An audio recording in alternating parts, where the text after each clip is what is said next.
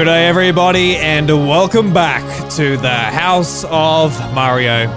This encore, we celebrate 25 years of the Pokemon series by taking a trip back to the Unova region that was introduced during Pokemon Black and White in 2010. And this is a region that's very divisive in the Pokemon community, mainly because it introduced so many changes and sort of design differences between the Pokemon, especially at the time. Mainly because this region is based off of New York State in the United States of America compared to the other previous four regions that were based in real places in Japan. So there's a lot of different design choices about these games. And I think for the most part, people look back on these games very fondly. They were a very nice change of pace for the Pokemon series.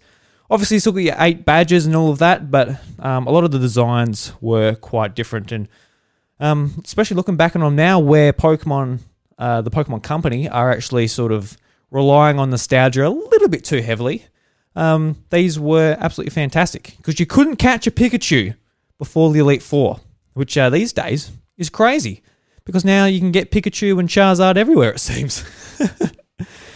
But yeah, just an absolutely fantastic set of games, and I know there's a lot of passion in the Pokemon community for these games, especially among sort of the more hardcore fans out there.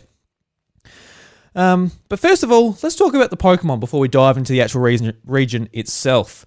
And the Pokemon that were introduced are really quite different, like I said, compared to a lot of the other Pokemon.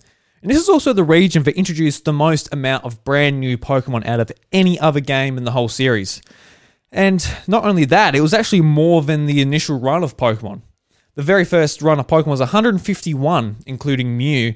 But in Unova, it includes 156 Pokemon, which is a lot. It's just a crazy amount. Usually these days, they sort of add less than 100 because it's getting a lot of Pokemon. It's approaching 1,000 Pokemon. And that's not considering Alolan forms, Galarian forms, different gender variants and all that type of thing. So it is getting a lot. But this is the region that introduced a huge slew of them. And a lot of them are quite great. I want to get off the bat that, a lot of Unova gets sort of put down because of, the ice cream Pokemon, Vanilluxe, Trubbish, Garbodor. People just point to them and go, what? This Pokemon's based off a garbage bag? What is this? That's just rubbish. Pokemon, Game Freak and the Pokemon Company are running out of ideas. It's like, dudes, for a start, this is Pokemon. They can... Generation 1, they made a Pokemon out of like Magnemite, a bunch of magnets. They made a Pokemon out of a actual Pokeball, just with eyes. They made a Pokemon out of Sludge. Sludge is even sort of less inspired than a garbage bag in some ways. Whatever. And, Muck and Grimer are looked at pretty cool. They're pretty cool Pokemon. Like, especially from the anime. I think the anime sort of really gave them character, especially Muck. How it always comes out the Pokeball and gives Ash a big hug. And you can just imagine how disgusting that would be. But Garbodor, I guess he has a lot more going on, just like with a straw as an arm. He's pretty gross. He reminds me of Raymon from Digimon. I only sort of know that Digimon because of the Tamagotchis. I had him on my Tamagotchi.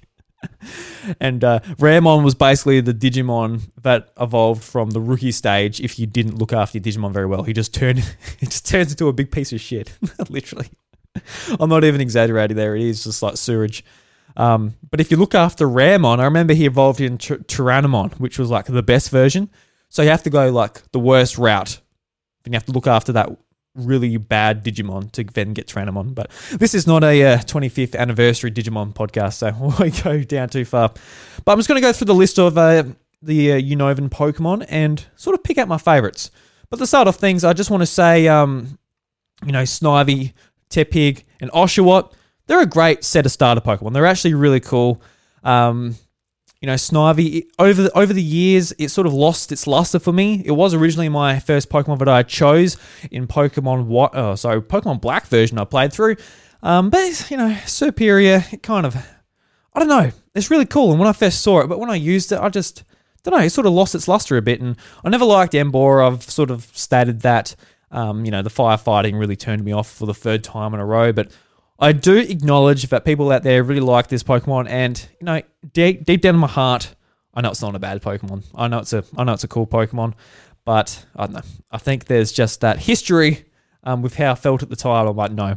But Oshawott evolving to Dewott and Samurott, my favourites. Absolutely love them. And they're actually in the new Pokemon Legends game, which, to be honest, out of those three, they've mixed up the starters in the brand new game where you get to choose between, was it Cyndaquil, Rowlet, and Oshawott. I think I'm going to go Oshawott. Oshawott is my favourite. He's one of my favourite starter Pokemon out of the whole series. I can't believe how much Oshawott grew on me over the years. When I first saw it, that Pokemon got so much shit, like a lot of the other Gen 5 Pokemon. A lot of people just pointed at him and said, I hate that thing. Because it's a little bit ugly, but at the same time, it's very cute. I don't know, it's kind of a weird thing, but over the years, it really, really grew on me. So Oshawott, one of my favourite Pokemon, or favourite starter Pokemon just in the whole series, let alone just the starters for this game. But sort of, there's also like a trio of different elemental monkeys. So there's Pansage, that is a grass-type Pokemon. There's Pansear, that is a fire-type Pokemon. And there's Panpour, which is a water-type Pokemon. And these are Pokemon that are offered at the very start of the game. And sort of depending on what starter Pokemon you got, you're gifted one of these Pokemon.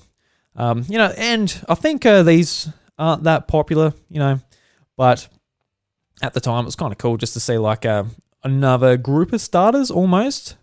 But yeah. Blitzel and Zeb Striker, electric zebra Pokemon, which are really, really awesome. They're not the greatest stats or anything, but they're kind of like an electric Ponyta for this region. A lot of these Pokemon sort of mirror Pokemon in the Kanto region. So you sort of see that a lot here, like even to the point where Timber, Girder, and Conkeldurr, they are the fighting staples, I guess, of this region, and they evolve the same way like Machoke, Machamp, and Machop. I just said that in reverse for some reason, but they're the basically the mirrors of them. And Conkeldurr, that was always a Pokemon where I didn't like as well, but over the years, and I think especially in Pokemon Sword and Shield, it grew on me a lot because, sort of seeing it a lot in competitive battle. So I don't mind Conkeldurr anymore. Not so much. Some of my most hated Pokemon, Throw and Squawk, which are like karate Pokemon in their I don't know, what are they called? Doos? No. I don't know. I'm not that into martial arts, but they look a bit silly in their karate outfits. But who knows? If I ever use them in a playthrough, maybe they'll grow on me. But hasn't happened yet. Lilligant, really cool. Basic like this, I guess, lily bulb thing, which looks very elegant. The grass type Pokemon. There's Crocodile, which is like a crocodile, really cool. Got like black around its eyes, sort of looking like sunglasses. I know that's one of Bryce's favourite Pokemon, and we both did like a bit of a write-up on player2.net for a friend of ours, Paul James. And I just basically just said, nah, it's no good. Just to troll Bryce. I quite like Crocodile, he's pretty cool. Zoroark, kind of like, I guess, the equivalent of maybe Lucario in these games. Got a really cool ability, Illusion, where it sort of takes the form of the first Pokemon in your team. So you can send it out, and if you've got like a Gyarados, for example, and it'll take the form of Gyarados, and your opponent will go, well, I'm going to use an electric move on that because it's 4 times effective against a water flying type. When it uses it, then Zoroark will change back into its normal form.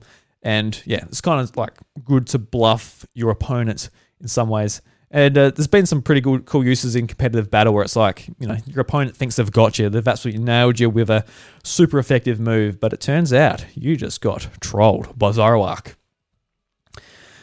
Keep going down. So there's Galvantula, which is an electric tarantula. Just an absolutely amazingly designed Pokemon. It's like cute and cool at the same time. One of the only electric bug types. I think it was the first electric bug at this point. There's Ferrothorn as well, which is a grass steel Pokemon. Evolves from Ferroseed, which is like this grass steel seed. Evolves into like this almost like lawnmower. Not a lawnmower, I don't know. It's like this big seed with more seeds coming out of it. I guess it's kind of like a natural plant which spawns more seeds. One of my all-time favorite Pokemon, Chandelure, evolving from Litwick and Lampent. Just like it's a ghost chandelier. Absolutely amazing Pokemon. I every single time I played through the Unova games, whether it was Black and White or Black and White 2, always always had a Chandelure. I could not have it. I loved it so much. Chandelure and Samurott. Just some of my favorite Pokemon. Galvantula. There's Hydreigon, which is just a really cool dark dragon type, the pseudo legendary of the region. Obviously based on the 3-headed dragon. So it's got like heads on its end of its arms. It's really, really quite a cool Pokemon. And then there's legendaries too, which we'll get into a bit later. So there's absolutely a lot to love about the Pokemon introduced in the Unova region, Generation 5. I don't understand so much why I get so much shit now, but these Pokemon are very different. So if you're a Gen 1er out there and you're like, I don't like Generation 5, well, yeah, fair enough. Everyone to their own. It doesn't matter too much. I'm not going to get offended, just like you're not going to get offended. If you are offended, I'm sorry. I don't want to mean to offend you. I'm just here trying to record a podcast by myself. I'm not trying to offend anyone. I'm not saying anything that bad. I'm just saying Generation 5 is pretty sweet. Pretty goddamn sweet if you ask me. All right, so before we jump into the Unova region, just some changes that Generation 5 brought with Pokemon Black and White. So one of the biggest ones, the most noticeable ones, would be the aesthetic changes, both in battle and out of battle. This game really did utilize the DS to its full capacity, pretty much. It introduced like different sort of camera angles, 3D elements in cities, and also completely animated Pokemon battles. So this was the last game to use sprites in the Pokemon battles, and the whole game is completely animated. And while the initial sort of screenshots of this game looked really pixelated because of how the game is animated, when it's actually in motion, it looks absolutely fantastic. And I think these animated sprites, honestly, for the most part, have a lot more life in them than the 3D models from Pokemon X and Y and onwards have. It's like I would love to see them go back to maybe something like this, where whether it's just animated or it is sprites again, it would be cool to see. But it just gives this sort of these games in this region just a completely different feel to what we had before. Then also there were triple battles introduced. So Generation 3, they introduced double battles. And come to Generation 5, I guess I'm like, well, we need another battle mechanic. Let's do triple battles. And triple battles, they didn't stay around too long. Not too long at all. So just reading this from Cerebi, so I get the full description in. So following from double battle styles introduced in Pokemon Ruby and Sapphire, Black and White introduced the evolution of multi-Pokemon battles and brings the triple battles. Triple battles involve you sending out half of your team against your opponent. As such, new mechanics are brought into move targeting to allow for all 3 opponents to be targeted, and moves that will hit all 5 other Pokemon on the field. Yeah, right. Triple battles are primarily found in Pokemon White. Oh, that's right. They okay. And so they introduced triple battles, and there was also a completely other battle mechanic called rotation battles. And rotation battles, very similar. You have 3 Pokemon on the field, but you're also sort of thinking about what Pokemon is in play and which you're sort of trying to guess what your other opponent might move onto the field in order to maybe counter what you're doing, or vice versa. So also from Cerebi, another new battle feature is rotation battle. This battle is set out like a triple battle, but has a brand new means to battle. Here, like with triple battles, you send out 3 Pokemon. However, the stage your Pokemon are on can rotate. You can only battle one Pokemon versus one Pokemon, with the other Pokemon pushed to the back. However, when you're battling, you will have the ability of rotating the stage clockwise or anti-clockwise, making another of your Pokemon the main Pokemon you intend to use. This does not take away your turn, and you will have the ability to attack immediately with your new main Pokemon. The rotation appears to be the first thing that happens in the turn, so speed is calculated after the rotation. And I think for the most part, a lot of the Pokemon community is kind of like, don't really like this feature that much. And I think maybe Game Freak kind of agreed with that. It never sort of reared its head after Pokemon Black and White and Pokemon Black and White 2. So, it's kind of a feature a lot of us have forgotten about. But when thinking about these games, it was sort of a prominent thing. It was like on the back of the box, and it was like a thing in the advertising. But when you play through the actual games, it didn't come up that much. So it wasn't like a big thing you sort of thought about necessarily. There were no gym battles or anything that really made use of this mechanic, unlike, the double battles, that was a massive thing when that was introduced, and that's gone on to be like the most viable battle style for competitive play as well. It's the most interesting, and it's just sort of the one that stuck around. But yeah, triple battles, rotation battles, didn't see the light of day for a long time. Alrighty, so let's jump into the Unova region. So this information is from Bulbapedia. So Bulbapedia, thank you very much for the write-up here. And it is. The Unova region is a region of the Pokemon world. It is a setting of Pokemon Black and White and Pokemon Black and White 2. It was the fifth core series region to be introduced. It is far away from the other large regions, and the Pokemon which inhabit Unova are diverse and different from those in Kanto, Johto, Hoenn, and Sinnoh. In his director's column, Junichi Masuda suggested that the geographically and social background of Unova draws inspiration from New York, Manhattan areas. Though it is just falling over my word here. Geographically based on New York City, it draws inspiration from its landmarks and its entire state of New York, which features a mixture of rural locations and urban areas, as well as factory towns and industrial complexes. So sorry for tripping over geographically. I don't know what happened there. But it's a region that, it was the first region to be based on anywhere outside of Japan. So it was very much set that this region was very far away. You'll see absolutely no familiar Pokemon. They'll all be brand new. And this was maybe the only region that really did offer a completely new experience. Maybe something similar to when you first played through Pokemon Red and Blue all the way back in 1996. Because every single Pokemon was brand new. You've never seen them before, new characters and all that. And it was really, really awesome. It's a little bit of a shame that this was the second generation of Pokemon that was on the DS. Around 2010 and in 2011 when these games came out in English in the West, it was time for the 3DS. The 3DS was it was about to come out. And while there wasn't that much to play on 3DS, a lot of people's minds were like on the next thing. What's Pokemon going to be like on 3DS? And I think for the most part, a lot of people kind of missed this one because of that. Because Pokemon Diamond and Pearl sold a lot better, being at a bit more prime time for the DS. And I think at the end of the day, it's a bit of a shame because I would have loved to see maybe not every region be like completely different and just a massive shake-up for the next game. But I definitely would have liked to see another go at this type of like big, ambitious new type of region. But unfortunately, that wasn't the case. It sold not as well. Like, I don't have the exact stats up here, but it doesn't really matter. It's done. All right, so just a little bit on the legendary Pokemon Reshiram and Zekrom.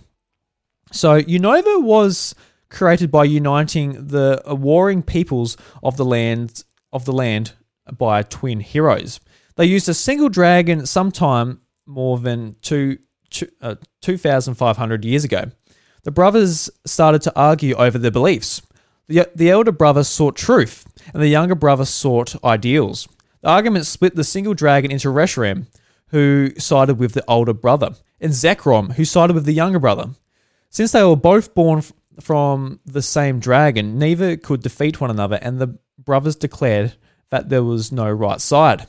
However, eventually their sons continued the fight, and both the dragons started to battle again, destroying the Unova region with their fire and lightning powers before disappearing. Some time after the original dragon had been split into Reshiram and Zekrom, one of the two brothers and their respective dragon created Relic Castle, which was the seat of a new civilization of people and Pokemon. So, really sort of interesting story how these brothers were able to split the original legendary Pokemon into Zekrom and Reshiram. And also how Kyurem, basically the third legendary Pokemon of this story, is basically just like a big dragon husk that was split. And it was just left. So you're just left with this like husky, dead dragon ice type. And just the whole idea of that concept is really, really, actually really cool. And that's another thing with these games. There's just so much story in this that I would have to say that Pokemon Black and White, and especially sort of how it leads on with a sequel, Pokemon Black and White 2, there's a lot to dig into here. But I must say, for this episode, we mainly will be covering the events of Pokemon Black and White. If you would like to hear more about Pokemon Black and White 2, leave it in the comments on YouTube. Send me a tweet or a DM on Twitter. Just let me know. So, hey, that'd be cool to hear. But apart from that, we've got plenty of content here, so I'm not going to be rushing to cover those games. We've got plenty more regions to go. And I don't have 3 hours in me. I've done a 2.5, whatever episode's been 2 hours and like 10 minutes. I'm like, that's a long time to be talking like this just by yourself. That's a long time. But I could do it. I don't know. We'll see. All right. So before we jump into the music, a bit of a trivia. And the Unova region has a bit of trivia, which is actually quite cool. So Unova is the first core series region to be based on the real world region outside of Japan. We knew that. Unova is also the region that has the most settlements, with 21. Unova is the only region without an actual or former rock-type gym leader in the generations that introduced gyms, a new psychic specialist, as Caitlin was introduced in Generation 4. I was about to say, I don't recognize her from Generation 3. She's an Elite 4 member in the Sinnoh region. A regional Pokedex that starts with a grass-type Pokemon. And that's because Victini is actually Pokemon 0. So the grass-type Pokemon is still at number 1, but since there's a 0 Pokemon in the Pokedex, it's not the first one. The evolution families of Pikachu, Machop, Goldeen, and Magikarp in its Pokedex. So the only Pokedex without them in the Pokedex, which is a bye-bye Pikachu. I didn't realise Machop is in every single one. Goldeen as well. Goldeen's just so bland, you just don't even think about it, I guess. Unova is the only main region which does not use a romanization of the Japanese name in its English name, and the only region whose name is different among all translations of the game. Okay. Except for Black City and White Forest, all names of cities and towns in Unova come from different types of cloud or cloud phenomena. Likewise, except Black City and White Forest, all Japanese names of cities and the towns in Unova come from traditional patterns. In some of the pre-release material in the United Kingdom, Unova was referenced as Alios. Okay, I wonder where that name comes from. Unova is tied with Galar as the most gym leaders, with 14 in total. And that's because, the first gym, you rotate between the brothers, who all have one of the different elemental monkeys. So there's 3 just in the one gym. There's the dragon type gym that has the 2 gym leaders, depending on which version of the game you're playing. So they double up and sort of triple up in some cases on the gym leaders. Whereas in the Galar region, it sort of rotates depending on what the league's doing at the time, because it kind of works like a football leaderboard in the Galar region, which is awesome. Can't wait to talk about that a bit more. Unova has the most gyms in cities, with all 11 of them. Sinnoh and Kalos also have all their gyms in cities, but only have 8 gyms each. Unova is the only region with multiple gyms specialized in the same type. With Stradion City, which also specializes in grass and fire, and Harmulia Gym, both specializes in water types. And and Unova is the only region to have 2 victory roads, because in Black and White 2, you need to go down a different victory road, I guess. All right, so let's jump into this brand new Pokemon adventure. And once again, we're at the very start of the game. And we first come across the Professor. And Professor Juniper is also the first female Pokemon Professor in the whole series, which is really cool. It's kind of it's not weird that it took this long to get one, but it is nice to have a bit of a change up compared to the old man.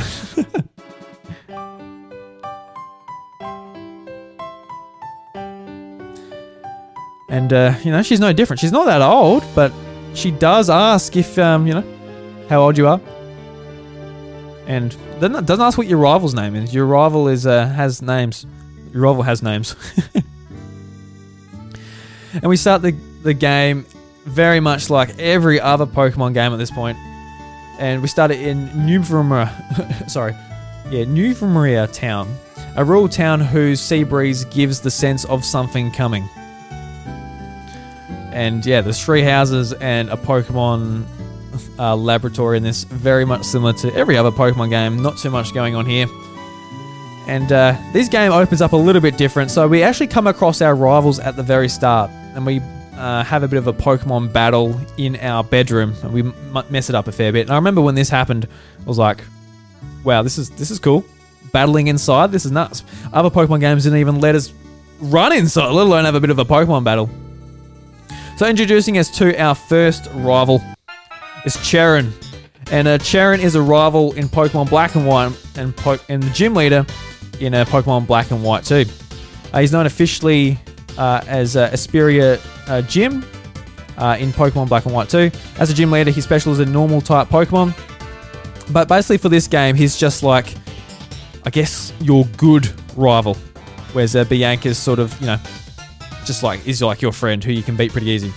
So Cheren is a childhood friend of the player who also lives in the starting town, Numova Town. Don't know why I can't say things today. As he holds a greater degree of knowledge about Pokemon than his friends, he tends to offer the player advice during the course of their journey. His comments are often witty and intellectual. He also misunderstands Bianca's humor, often to her dismay. While Professor Juniper describes him as being very honest, she also remarks that he can be a little difficult. His impatience is particular and is often seen throughout the earlier stages of his journey. He's described as being quite judgmental by Aldia. So he's a pretty cool trainer, and going into the sequel games, him becoming gym leader is like a really nice arc, and it's something we haven't really seen since the original games, where Blue becomes gym leader in Pokemon Gold and Silver. So we got a bit of a similar arc there. And our second rival, so one of the first games to give us 2 rivals. I know like we had Wally and stuff like that in previous games, but Bianca sort of had a lot more of a story and all that in these games. Ooh, she's got a nice little theme here. So she is the rival character in Pokemon Black and White, and then she becomes the assistant to Professor Juniper in Pokemon Black and White 2. And Bianca, actually, in Pokemon Black and White 2, she's the one who offers your player character your starter Pokemon. So she comes a fair way in the sequels. But like the player, Bianca lives in the starting town of Newfoundland Town, and she's also a childhood friend to the player. Through being described as flighty by Professor Juniper and Cheren, she also has a strong and determined side, which demonstrates by embarking on a Pokemon journey despite her father's strong opposition. This is emphasized in Nubasa City, where her father disallows her to become a Pokemon trainer. With the help of a Nubasa City gym leader, Eliza, Bianca convinces her father to let her follow her dream. Oh, skipping ahead here. So, pretty cool rivals, and they both have the same battle music, which, like a lot of the music in this game, slaps. This game slaps. So let's listen to it a bit.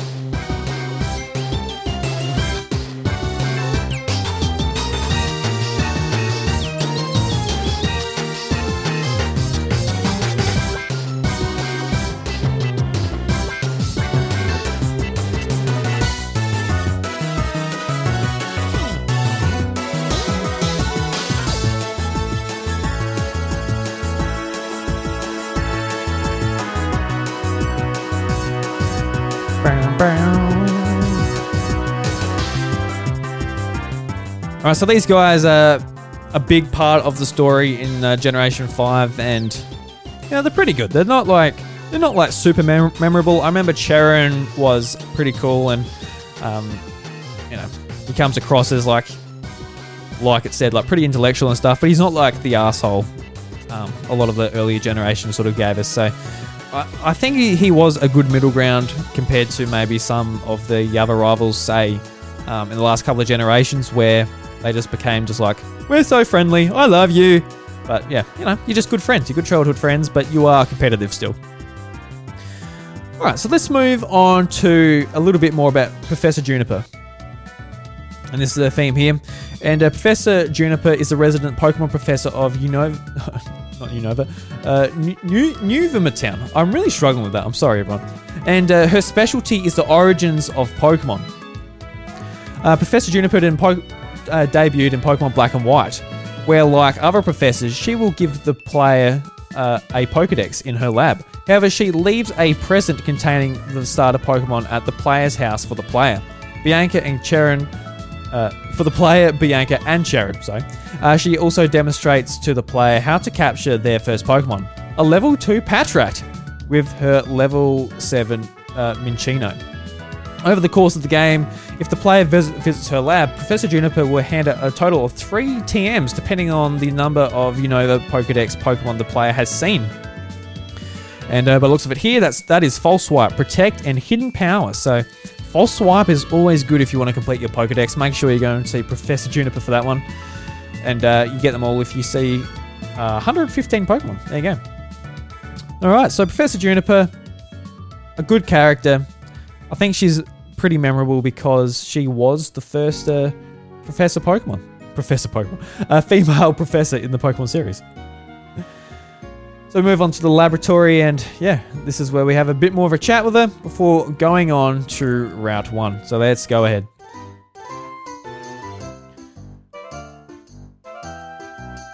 And Route 1, very similar to all Route 1s. I think up to this point in the series, we're still very much on the trope of being in a small town and going to Route 1, where we find our rat, our bird, all of that stuff.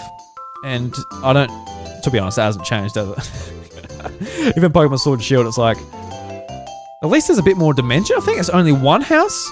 No, it's 2 houses. Yeah, it's still 2 houses in Pokemon Sword and Shield. Okay. But this is where we have our first encounter. Let's say it's a Patrat. Patrat's cool. He's okay. He's fun. So let's have our first Pokemon battle.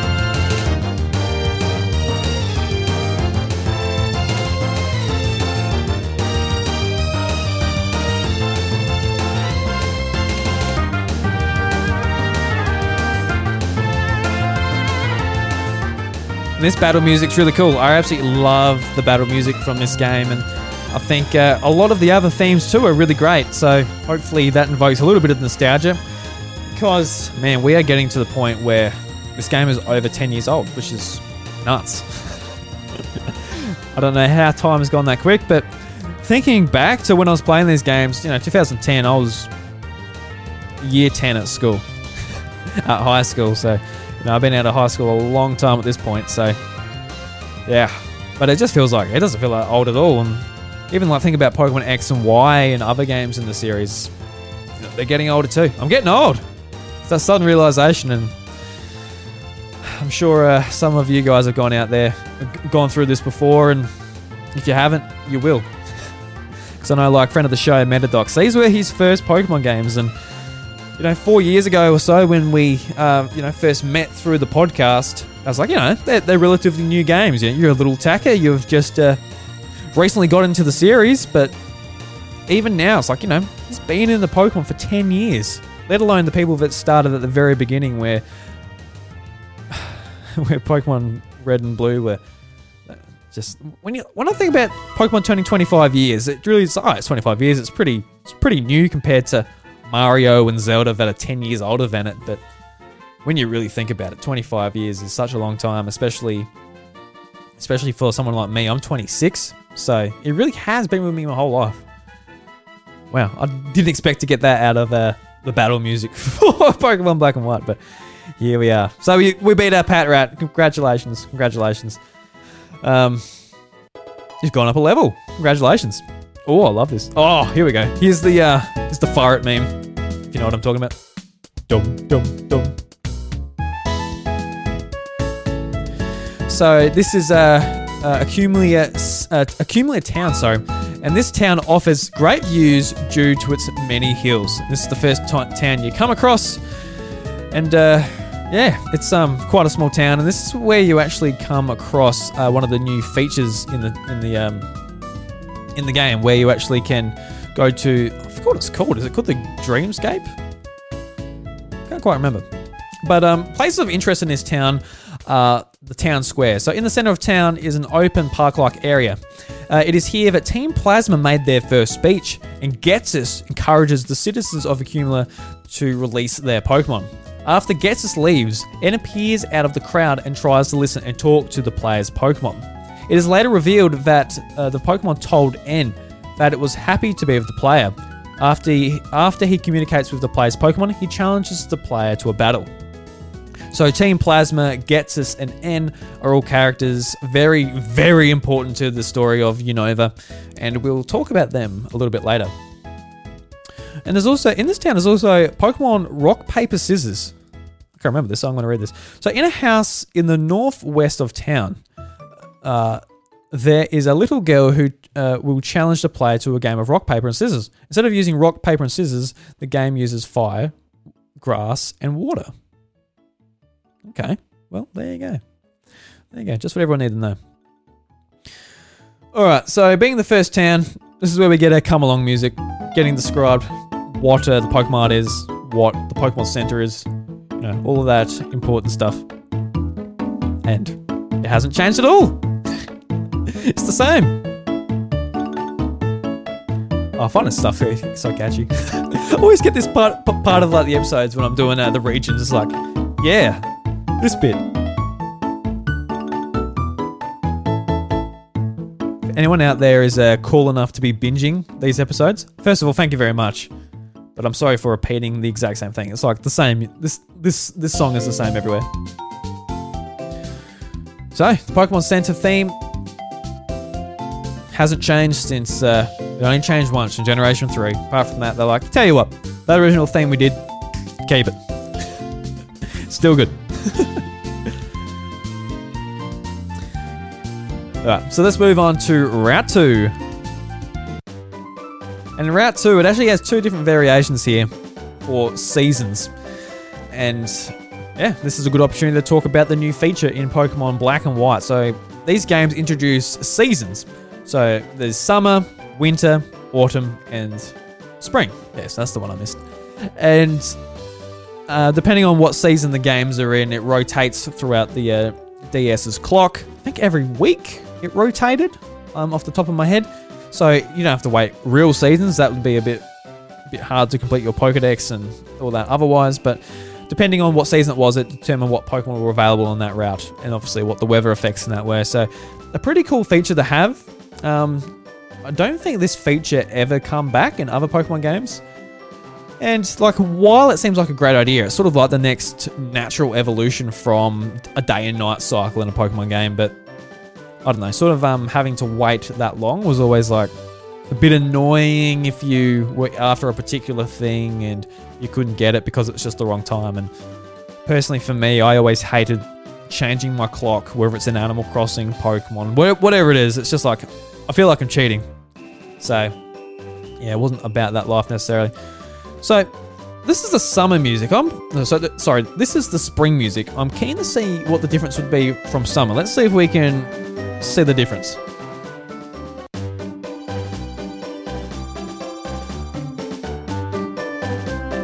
Bit of a different starting there. Yeah. Okay.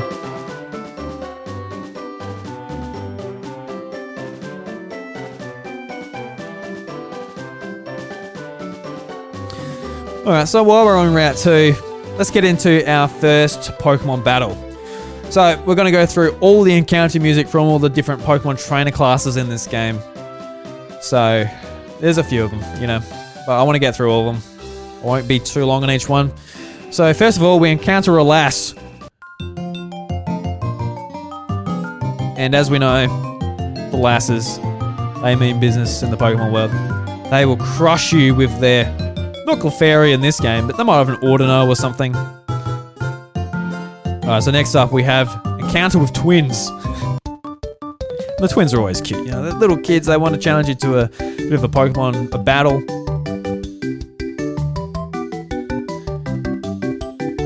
Alright, so now we got the Clerk. Alright, here we go, smashing the piano, the Clerk here.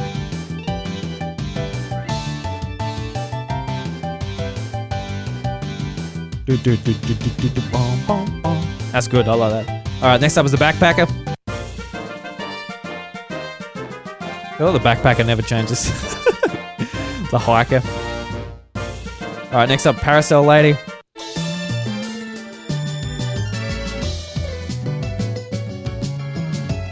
Alright, now we have an encounter with a scientist. Just like creepy music, yeah. Now we have a encounter with the Psychic trainer class. Ooh. Listen to this. Next up, we have an encounter with a Roughneck, which is just like the redneck trainer class, Roughneck. Wow. Alright, now we have the Ace trainer.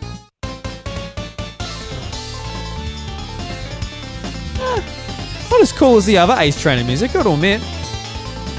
Not too bad though. Piano just bashing out again. Alright, now we have the Gentleman. Oh yes, let me challenge you to a Pokemon battle. Here I'll only use my finest moves against you. But I won't go easy, because I've got a lot of money, and that means I have to spend a lot of money when I lose. And I'm a big tight ass, so bad luck for you. Alright, next up we've got the Cyclist. We all know this bloody Cyclist trainer class. Just never get off the goddamn road. They make you slow down to 10 k's an hour when you go behind them. Especially when there's just double lines on the road, you can't get past them. Bloody Cyclist trainer classes. Tell you what, the bloody worst. Isaac Butterfield would be ashamed. Alright, so next up the encounter with the Pokefan.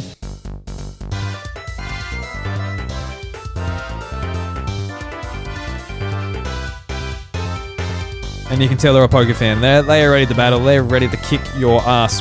Alright, so without further ado, let's jump into the Pokemon battle theme.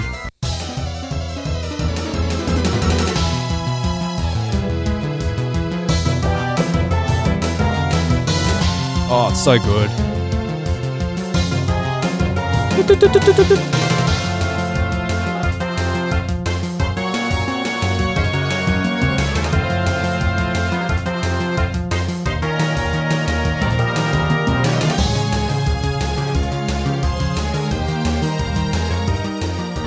I don't know about you guys, but this is one of the best themes in the series.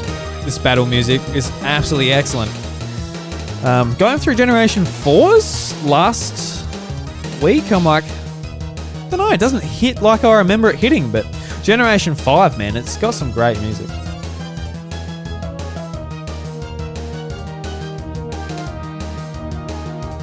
I can't believe it, we're already 40 minutes into this goddamn podcast. I don't know how we're up to the goddamn trainer battle music, but if you've made it this far and you haven't played Generation 5, definitely recommend trying to get a copy on DS and playing it on your 3DS or whatever you have to play through this region. Absolutely fantastic, and I know that it is selling like for $100+ for a second-hand copy because this game hasn't been re-released anywhere or whatever, and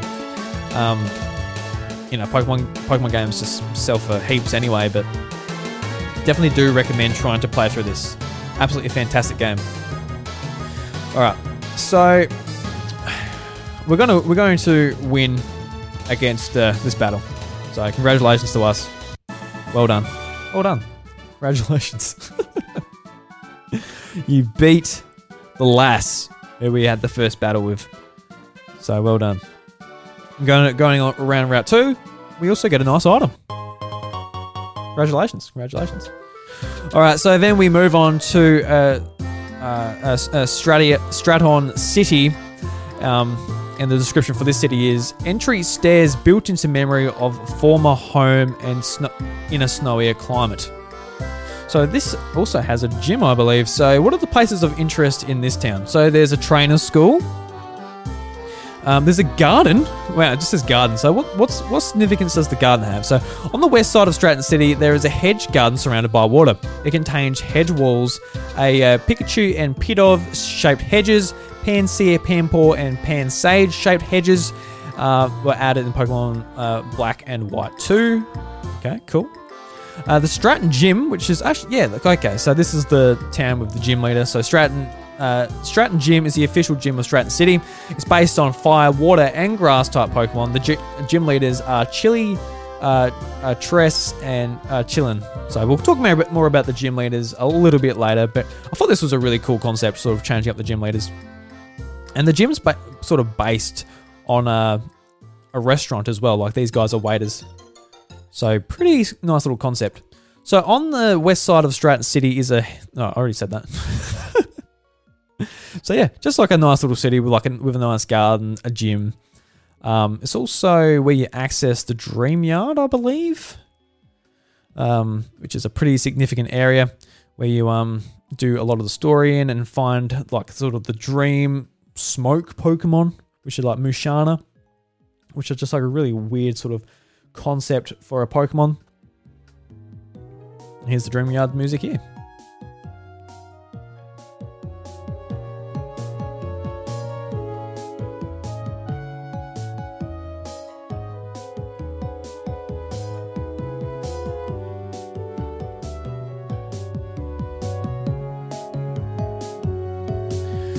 So here we go. The Dream Yards is overgrown ruins of an abandoned research facility in the southwest of Unova. It is connected to Stratton City in the west. It is home of Munna and Musharna. In Pokemon Black and White, players encounter some of Team Plasma grunts who are kicking in mana to get its Dream Mist. Cut is required to access the building area. After beating Ghetsis and N in the orange traffic cone is removed, this allows access to the basement and other portions of the area where Grown and the 7 stages can be found and arrested. Yeah. Musharna can be found in the basement every Friday. And this is what I remember the most because I can find my favourite Pokemon in these games. So in Pokemon Black and White 2, the player will encounter Latios or Latias upon entering the area. The Eon Pokemon will lure the player into catching them around the area until it engages in a battle and can be captured. So I remember that because I caught Latias here in those games, and that's very exciting. I love that very much. So it's like a unique area sort of based on, Munna and Musharna.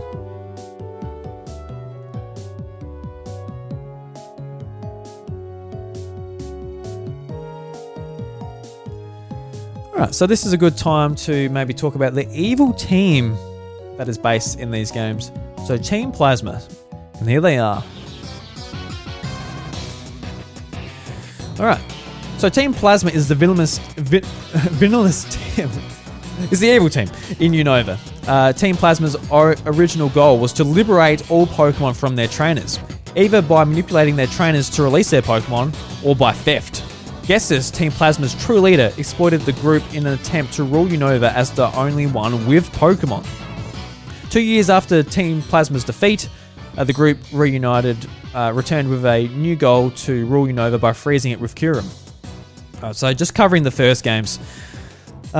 This game's team is basically based on the real life animal activist group PETA. That's what a lot of people sort of compared it to, because this team really did question, like, is it that ethical to be catching these monsters, using them for your own ideals, making them battle, and, sort of comparing it to, like, real life things people do with real life animals that isn't all that ethical, isn't all that nice, and should be put into question maybe what is going on with the use of our relationship with animals. And I think for the most part, it's like, yeah, maybe we shouldn't be battling these Pokemon. But I always, think Pokemon is a completely different universe, completely different world. You can't compare Pokemon to animals necessarily. So I think for the most part, animals do actually, no, not animals. Pokemon do like battling and teamwork, working with their trainer and that. So I never really went onto Team Plasma's side, but when you play through the games, Ghetsis, the evil, ruler of Team Plasma, sort of exploited, as it says right here, exploited the group to like actually have all the power for himself. He wasn't interested in the good of Pokemon. He just wanted to be the only one with power and take over the Unova region, make it his own. So it is a pretty interesting story how it's all set up. But sort of going on with the Team Plasma side of things. So there's the 7 sages who are a part of Team Plasma. And the 7 sages are notable rankings of members of Team Plasma. They are a group of intellectual people from all over the world. This group consists of Grom, Gronius, Rude, Zillion. God, they're all just like ridiculous names. Blah, blah, blah, and Ghetsis. I actually can't remember these characters at all, apart from just like clicking on them to arrest them at the end of the game. Ghetsis gathered the sages and acts as their initial internal leader. So the sages are met individually throughout the games, but all of them are seen together at N's castle, where they block the way to N. All of the gym leaders, with the exception of Chill, Cress, and Killian, appear to clear the way to N. They are typically refrain from battling, giving the grunts to do so for them. So yeah, they're in the game. They're a big thing, but you never like battle them individually or whatever. So yeah. Team Plasma. I think it's like one of honestly the most fleshed out groups in the whole series. Like they didn't want to like distort time and all this like really crazy stuff, make a new dimension.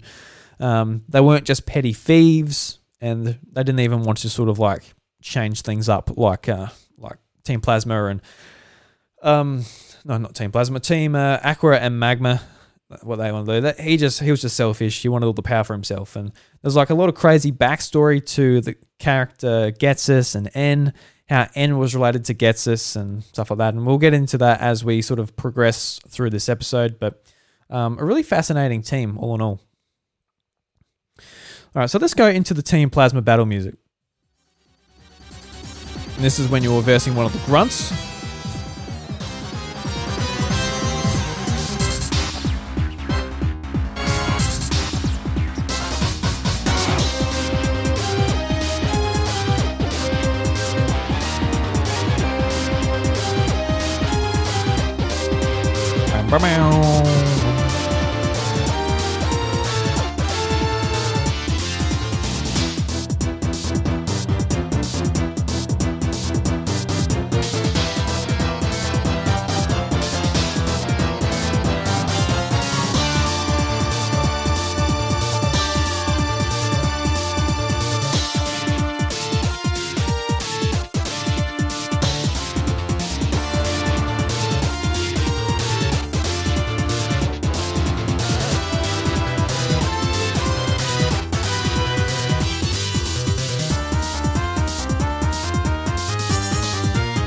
So just another fantastic battle theme in this game. So we win a battle against Team Plasma.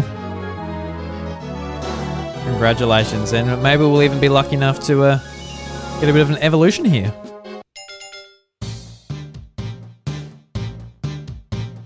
And once again, this is another one of the songs in the Pokemon games that stays very much the same.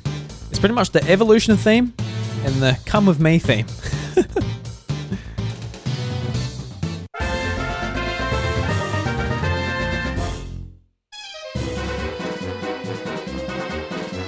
So we're out of trouble. Let's move on to Nacirina City.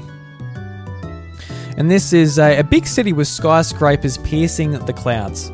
And this is the city that is based off New York. So this is the biggest city ever sort of introduced into a Pokemon game. And there's so much to sort of go on here, and there's a lot to explore, especially at this point in the series where 3D wasn't a thing just yet. So the worlds weren't able to be so big, but just like the pure like population just was really shown pretty well for DS games back in here.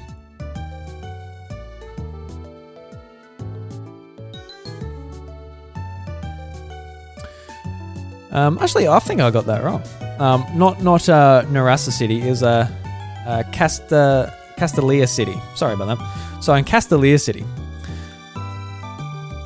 Where's my music for that? Where's my music for that? Here we go. Here we go. Bit of a muck up there, sorry everyone, with the music there, sort of out of order. But Castellia City is a large seaside city located at the south central Unova. Unlike other regions, Castellia is a huge sprawling metropolis sporting many towering skyscrapers and tall buildings. It is at the heart of business and economy at the Unova region, as opposed to its sister city, Nimbasa City, which is the heart of leisure and entertainment. Most of the streets are crowded with different people rushing around, trying to get to work, home, and other places, creating a hustle and bustle scene for city life. The city exists at the bottom of the Unova's central Pennsylvania, south of the desert and north of the sea, making a perfect harbour city. The city only has two possible entrances on foot, Route 4, a harsh desert area in the north, and from a Sky Arrow Bridge, a large suspension bridge that connects the southern part of the eastern Pennsylvania to the central Pennsylvania, and provides a scenic view of Castellina's vast skyline, which spans off in the east. So plenty of stuff to go and explore in this city. So there's the Battle Company, there's the Passerby Analytics HQ, there's Ocean Piers, Liberty Pier, Unity Pier, Prime Pier, the Cruise Dock, Fun Pier, Castellina Street. So this is one of the coolest ones. So Castellina Street has many people coming and going, especially during the evenings when people are going home from work. This street has many tall skyscrapers and tall buildings. The Game Freak HQ is on this street, as well as a building where in Pokemon Black and White, one Pokemon per day can receive a message to increase its friendship. The second building also has an elevator allowing it access to 11th floor, where a person will give them TM44 rest. So this was like one of the, I guess, biggest marketing materials of the game and this city, just because like when you go through it, it's just like hustle and bustle, people everywhere, coming and going, and we really hadn't seen anything like that being populated so much in a Pokemon game. So it was really cool to see. Like I said, so there's Game Freak HQ. So the Game Freak headquarters are located in a large building on Castellina's street's right side. The building only has one accessible floor, which is floor 22, where the Game Freak developers can be found. In Pokemon Black and White, a girl can be found on the ground floor, will tell a story about a Pokemon that can cause illusions, and then show the player a photo of Zeraora, thus adding it to the Pokedex. Next to her is a young boy who does not talk. If the player has a faithful encounter with Celebi in his or her party and talks to the boy, Celebi will come out of its Pokeball, and the boy will reveal himself to actually be Zeraora, and who will then join the player if they have a Pokeball to spare. That's pretty cool. I remember that actually. Yeah. So that's how you get Zeraora in the game, because it was pretty rare.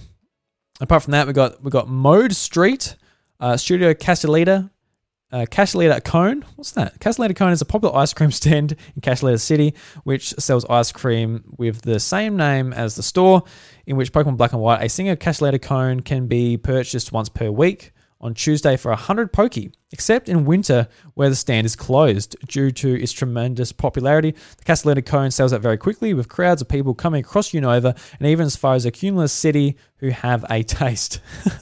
Just to have a taste, not who have a taste. That would have been funnier though. So yeah, there's heaps here. There's Narrow Street, there's Cafe Senatora, there's Gym Street, Castellina City Gym, there's the Metal Office, the Central Plaza, Castellita Park, Pokemon Center, Castellita University. Yeah, it says here that the university, it's not seen, but it's mentioned on TV. Castellina University is a school which Dr. Technic Al Machine often appears to be a guest expert for moves for living. Okay, there you go. All right, so this was like just a really cool city, and it's just fun to explore because there was so much to explore, especially on the days of the DS. There was nothing like this in a generation before, especially in I guess Pokemon Diamond and Pearl. Like there's just nothing like it, and it was only sort of achieved through the use of the brand new 3D mechanics, which is pretty cool.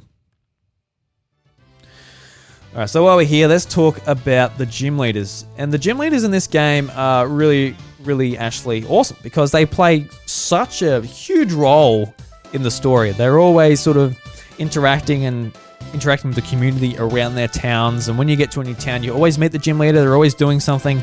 They're not just like a stagnant thing in your way to, battle, get the badge, cool. Completely forgot about you.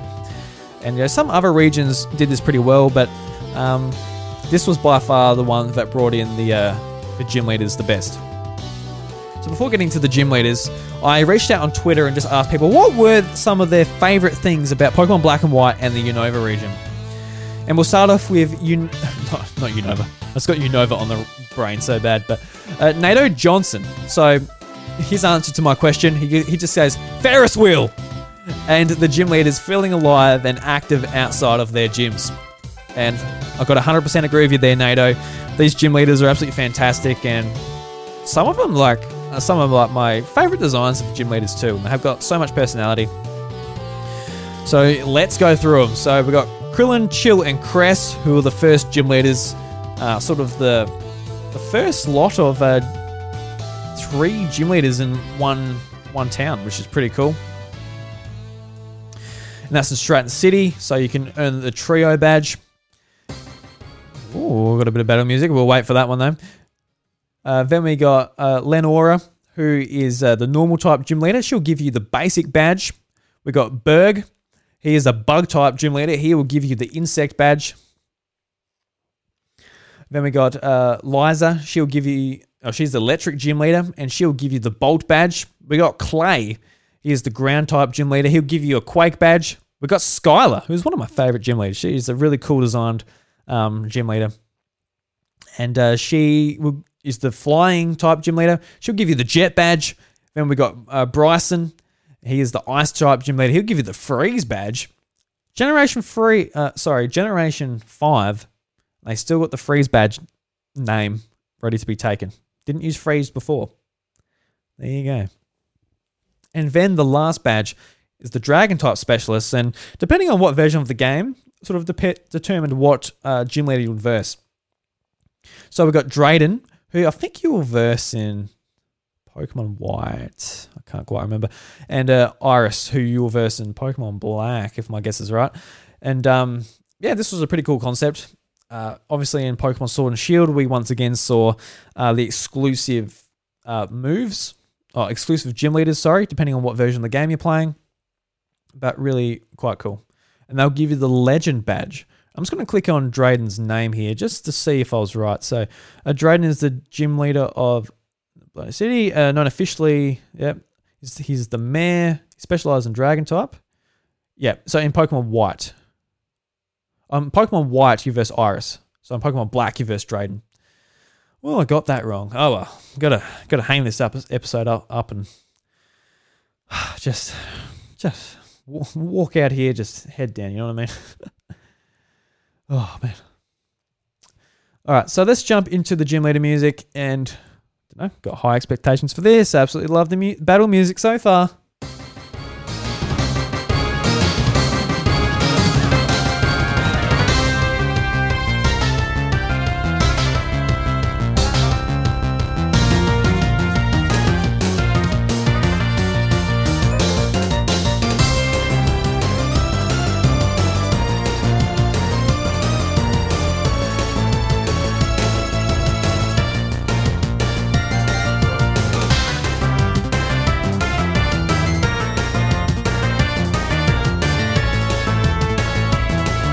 Oh, she slaps. She slaps. Just waiting for like the build up bit. Bit coming up here. I turned up.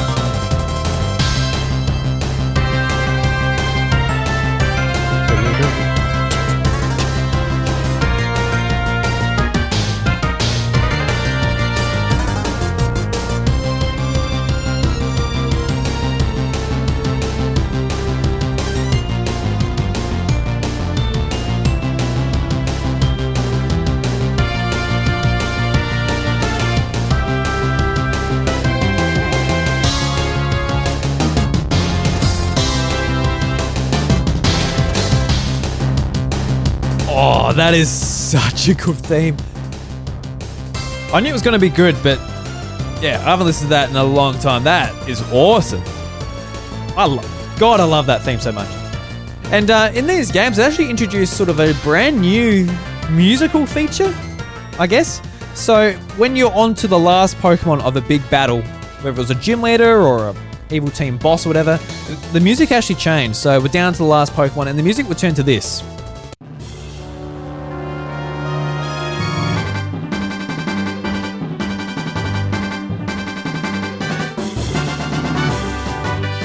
And when it changed to this, you're like, oh my god, I'm so close. And some of the battles, whether it was like Clay and his Excadrill, or Skylar and the goddamn Swanna, or whatever their trump Pokemon was, you knew you were so close. You were going to beat them. You were going to kick their ass. And if you lost when you heard this music, you're like, oh, so close. So close. But yeah, I think it's just a really nice feature how it sort of changed this, and how it also went like do-do-do-do-do-do-do happened when your Pokemon was getting low on health. That only beeped a little bit, then calmed down after like 3 seconds. That was also nice, because when it just kept on doing it, it's like, alright, shut up. I know my Pokemon's on red health. Leave me alone. Alright, so say we're battling Clay and we finally take down that Excadrill. We won. Congratulations. We've got the badge. We can add it to our not our Pokedex. You can add it to your badge pocket. And there it is. There it is.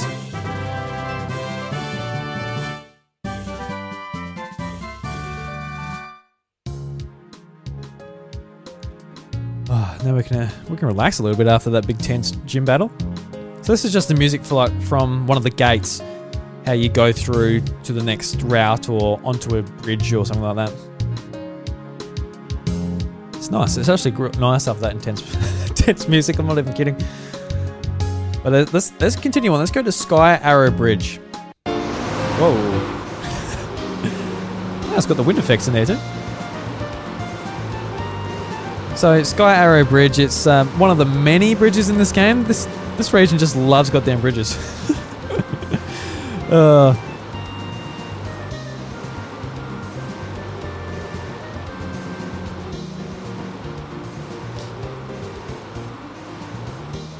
I don't remember there being such high-powered wind sounds in this game, but yes it is. This is a nice windy bridge.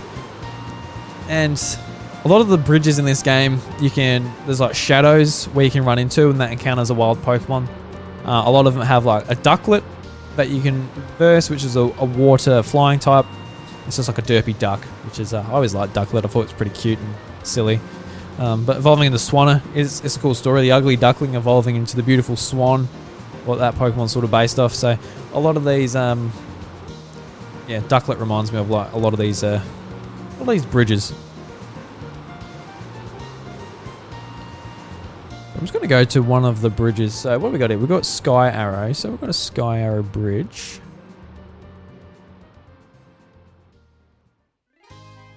Ooh. Actually, I can't find it here. Yeah, well. I'll find any bridge. Hey, how about that? We're banging Castelletta City, so that'll be fun.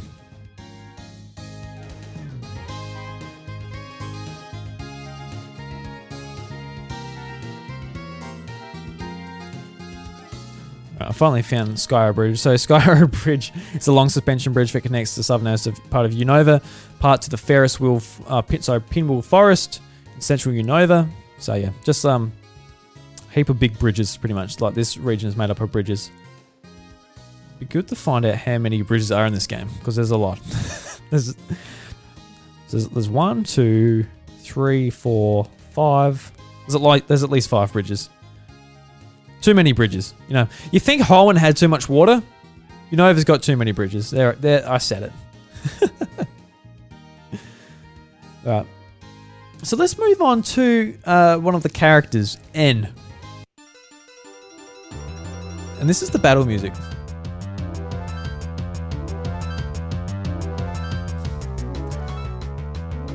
Let's describe a bit about N while this music's going on. So N is a character in Black and White and Pokemon Black and White too. He was the puppet leader of Team Plasma in Pokemon Black and White and aspired to create separate worlds for humans and Pokemon. His full name is Natural Harmonia Groupius. So it's just like, that name makes no sense. Like the natural bits, like, yeah, I guess, you know, he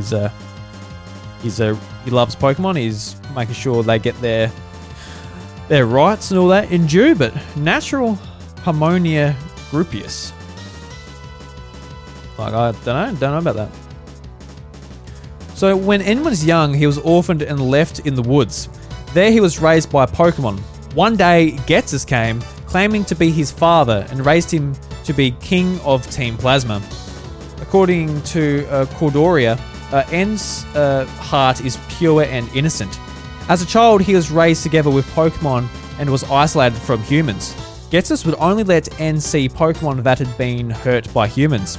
Based on the contents of his room in his castle, as a kid he appeared to be interested in skateboarding, transportation such as planes and trains, basketball and darts. He also had many brand new toys. Pokemon have played with his toys, and his skateboard is covered with claw marks and scratches. The Seven Sages educated him in many subjects.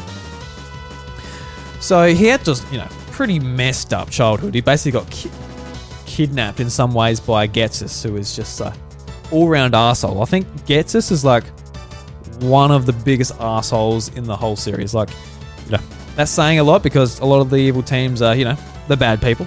They want to do bad things. But yeah, just actually like doing this to a kid is pretty unforgivable. Just like brainwashing them for his own right, which is just awful. So while we're talking about N's room, I just want to give a shout out to James W on Twitter at @OhMyGodMoreJames. And when I asked his favorite sort of aspect of the Unova region, he replies simply with, N's room was a trip. And, N's room was a pretty big trip. Back when you're actually exploring the games for the first time and you find his room in the castle, it's actually a pretty cool story building part of the game when you sort of like find out like, all right, who is this guy? But then you find out how he was raised and all that. So, no, pretty cool. Pretty cool. So, James, definitely agree with you there. N's room was a goddamn trip. You don't have to smoke anything around here. You just play Pokemon Black and White and you go to N's room. And that's your weekend sorted. That's as much of a trip you'll ever need. All right, so let's move on to the bicycle theme. What's it like in this? I can't remember the bike. Whoa.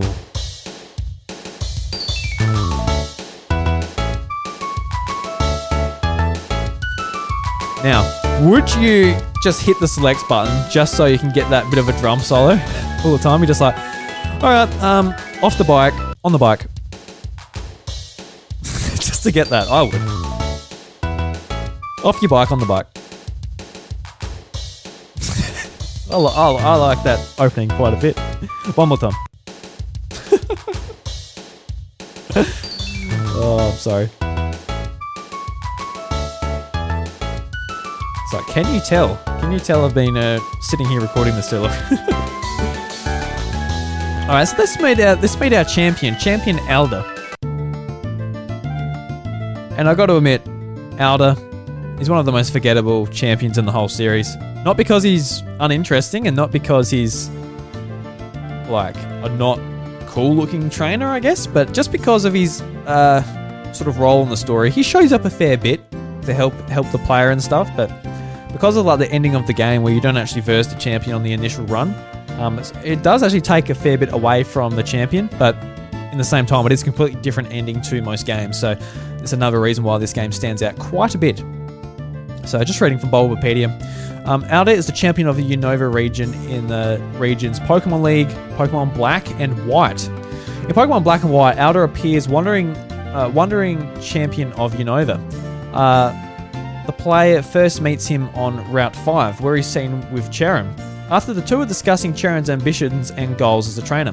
At this point, Cheren is aiming to be the champion of Unova. Alder appears at several points in the game to help the player put a stop to the plans of Team Plasma by making appearances at Relic Castle and N's Castle. And uniquely for a champion, Outer cannot be battled the first time the player challenges the Pokemon League. By the time the player is ready to challenge him, Outer has already defeated by N. The player must then battle N, putting each other's beliefs on the line to determine the future of Unova. So we'll get into that later when we actually get to the Pokemon League side of things, but basically when you get to verse the champion, he's already been defeated, and then you've got to go and verse Team Plasma, who have taken over the Pokemon League, which was a really cool twist, because up to this point, you know, it's all pretty cookie cutter. You get to the Elite Four, you beat them, you beat the champion, congratulations, you've beaten the game, but not so much in this one. Alright, so this is Driftfield Drawbridge. And unlike sort of the other bridges, this is, like the name suggests, a drawbridge. And it's the bridge that connects Driftvale City to Route 5. It is a pride of Driftvale City and also referenced as Charizard Bridge for its beauty and elegance. Charizard Bridge. They've always got to sneak a bloody Charizard reference in there. Charizard doesn't even exist in Unova. You can't catch a Charmander. No one has a Charmander. It's far away from Kanto, but they still got to sneak Charizard in there, don't you, Game Freak? You cheeky boys and girls over there, tell you what. Yeah, so pretty cool that it sort of opens up in that, and that's also a reason why you can't progress, because the drawbridge is raised. So you got to wait till it goes down, then you can progress.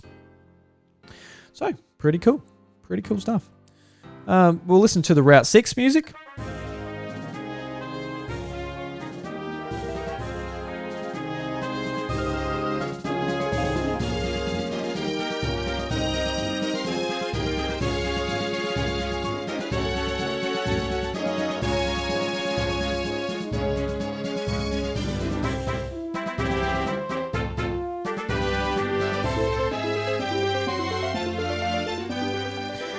Then we go to Chargestone Cave. This was a really cool cave, just with its aesthetics, just like the rocks that are electrified, and this is where you can catch Galvantula, which is pretty cool. So that's why I remember this place pretty well.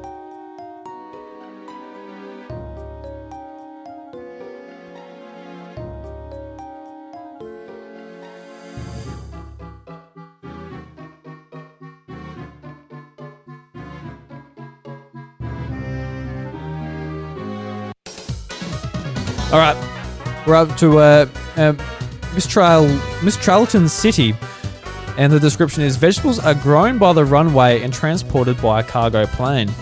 And this is where you verse Skylar, the flying type gym leader, because there's an airport there, so it has to be flying type. That's how they make that make sense, I guess. So. Mistralton City is located in western Unova. It lies directly north of Chargestone Cave. It is geographically positioned between three mountain ranges. North of Mistralton City is Route 7 and the Celestial Tower, a prominent place of burial and mourning for deceased Pokemon in Unova. The city is famous for its airport, which imports and exports cargo around Unova region and beyond. The city is home to Skylar, a pilot who's also Mistralton City's gym leader. So, nice. I really like this town. It just had this really cool rural setting, and it was also kind of weird seeing vehicles in the Pokemon universe, especially a plane. We never really saw this. And while it doesn't really mean that much, it was just kind of cool world building. So that's sort of my memories of going here. It's like, wow, a plane. You sort of run around it, cool.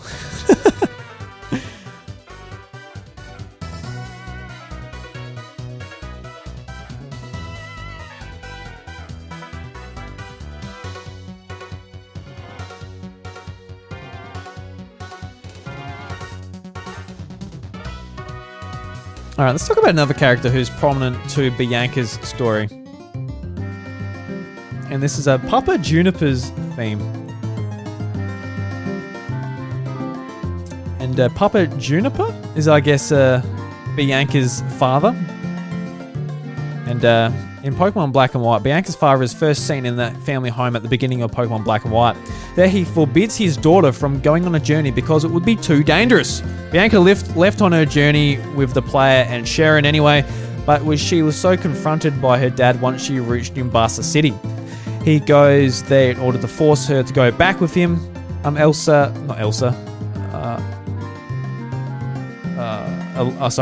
soon came to her defense, telling her father that she needs to have more faith in his daughter.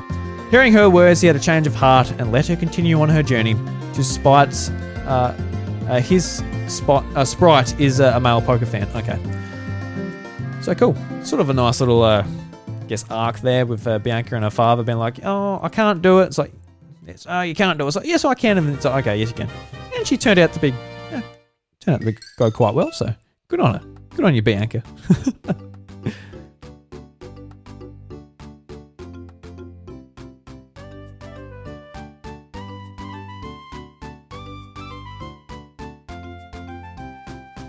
Alright, so this is Icarus City.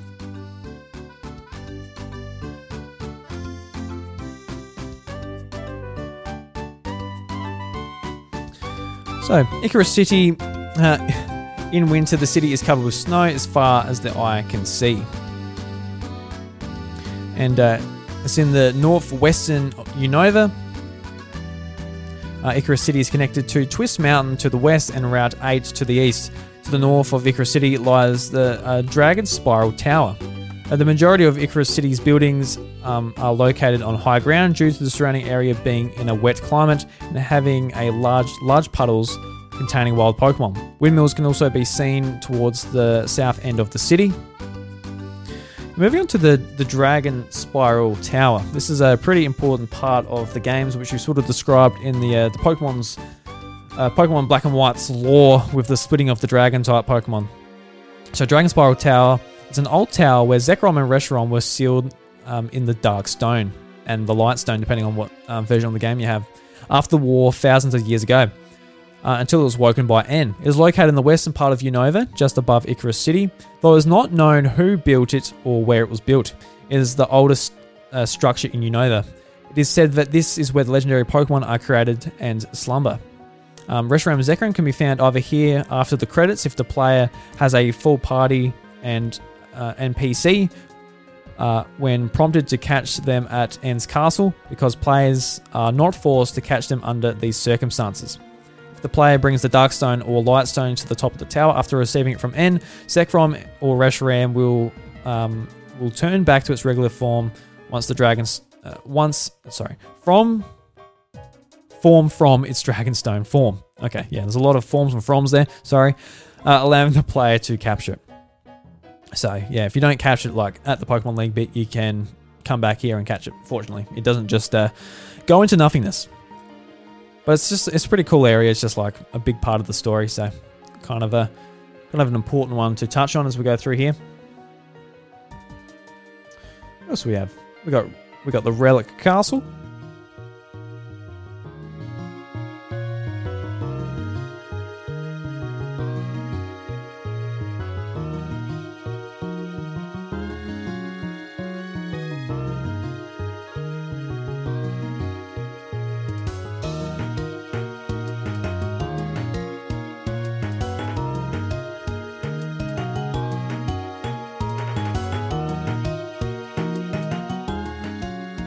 And this is a pretty important part of the game too. So Relic Castle is a large castle and the ruins of an ancient city that is over 2,500 years old, located in the middle desert resort. It's made up of several floors and a maze. But the main thing that you might remember this part of the game by is that you can actually go to the bottom floor and catch a Volcriona. I can't pronounce it for whatever reason. But yeah, this is the only place you can catch one in these games, so a pretty cool battle. You can catch it at level 70, which is a very strong Pokemon, but maybe not in these games, because there was quite a big power creep in these games. Alright, so let's keep progressing, and let's go to Tube Line Bridge. Why not? Let's go to another bridge. I don't know what makes this bridge memorable. So it's a large bridge in Unova between Route 8 and Route 9. Single trains from the Battle Subway can be seen passing below the bridge. Oh yeah, so it's got like a mesh bottom and you can see trains going forward and backwards. So yeah, just like another really cool sort of graphical effect they used on the DS here to really like bring this game to life, which is pretty cool. It's more on the music, you can sort of hear like train tracks and stuff remixed into it. All right, so let's get to the end. So let's go to Victory Road. And it takes a lot to get here. There's a lot of Team Plasma to take down. The gym leaders are on your side. Don't you worry about that. But Victory Road, much like a lot of other Victory Roads, you know, they can be quite tough. And this one was like a real sort of pain. But I remember, basically like you got to like progress up the tower, and you come out of the cave and you go back into the cave, and it's like very much like a maze. So yeah, good luck with that. I think it's like one of the most annoying ones I could like just off the top of my mind. I haven't played it for like 5 years at this point, so it's been a long time since I got to this point in the game, but it was just like a bit of a pain. But you get through that, and we get to the Pokemon League.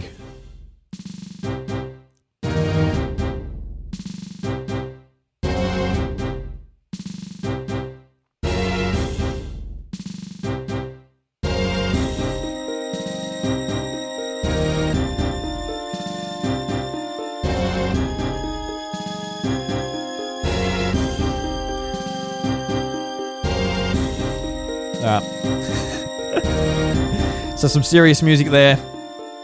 We know some stuff's going to go down. The Elite Four will not go easy on us. So before we get into the Elite Four music, let's talk about some of the battles we'll be facing. So we got Chantel, who is the Ghost type specialist. At her Pokemon, they start at level 48 to level 50. So first one not too bad. Then we've got Grimsley, who is the Dark type specialist. We've got Caitlin, who is the Psychic specialist. We've got Marshall, who is the Fighting type specialist. And oh yeah, that's it. That's the Elite Four. Gotcha. It's just like continuing on. And then obviously we got our champion Elder. So let's jump into an Elite Four battle. I haven't heard this one in a long time, so let's enjoy it together.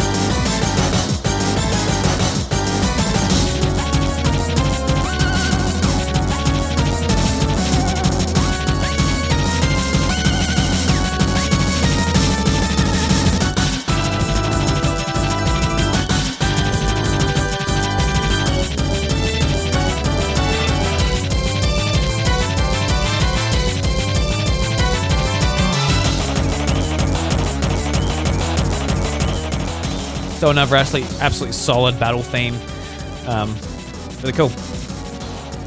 Like, I couldn't believe how much I love the gym leader one. It's just, I remember it being awesome, but holy shit, I remember that one. Just really got me. It just surprised me so much. All right, so then this is the theme when the Pokemon League gets besieged by Team Plasma.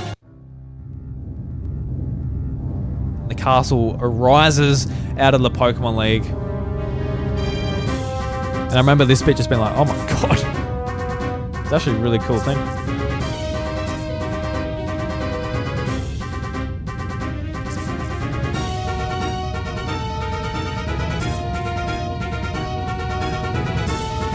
Alright, so this next one's called Embracing the Mission. Yes, this is just the background music for when you're getting around. We've got N's Castle.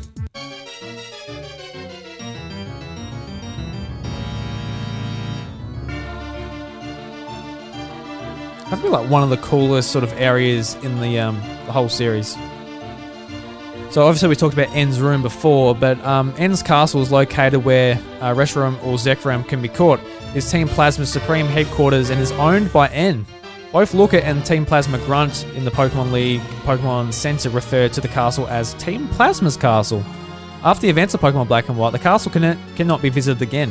However, in Pokemon Black and White 2, the player can access its ruins from Victory Road.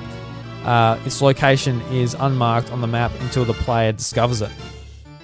And this just like arises from the Pokemon League, and it's just like absolutely massive. And this is where like the fun finale is between all the gym leaders, yourself, the champion, your rivals, and it's just like a absolutely just epic ending to a Pokemon game. It's not just like, oh, it's you, Gary, or Blue, or whatever you call him. I guess I'm going to beat you again, even though you're so cocky and you think you beat me all the time, but you haven't beaten me once and I killed you Eradicate, so I don't know what you're on about.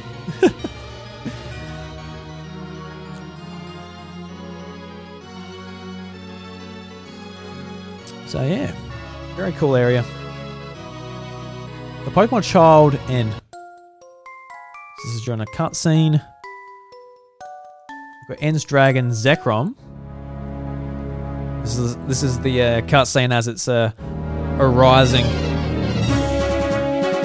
And we'll see what the change of music is from Reshiram's music.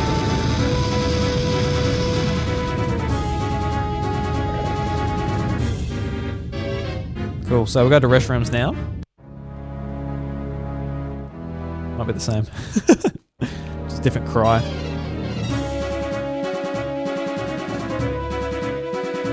Yeah, pretty much the same. So, the dragon awakens. Yep, so this is the music just as its sprite appears, and you can go up and click on it.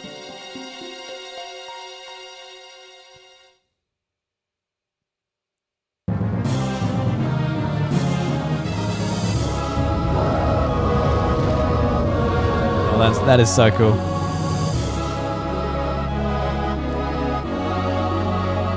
Okay, so let's have a battle. Let's go into the battle music with Reshiram.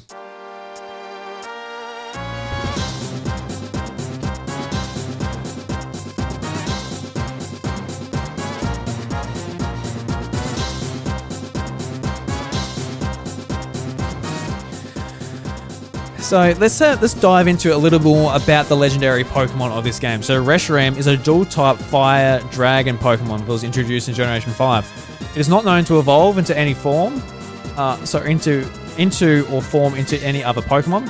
Reshiram is the game mascot for Pokemon Black, appearing as the box art.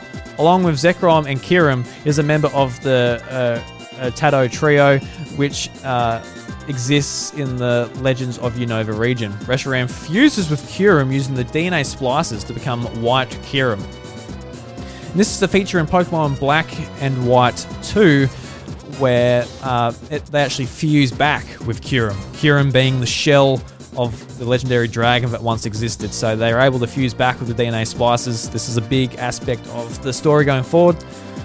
So Kyurem, in addition to its natural form, has two other forms, White Kyurem and Black Kyurem.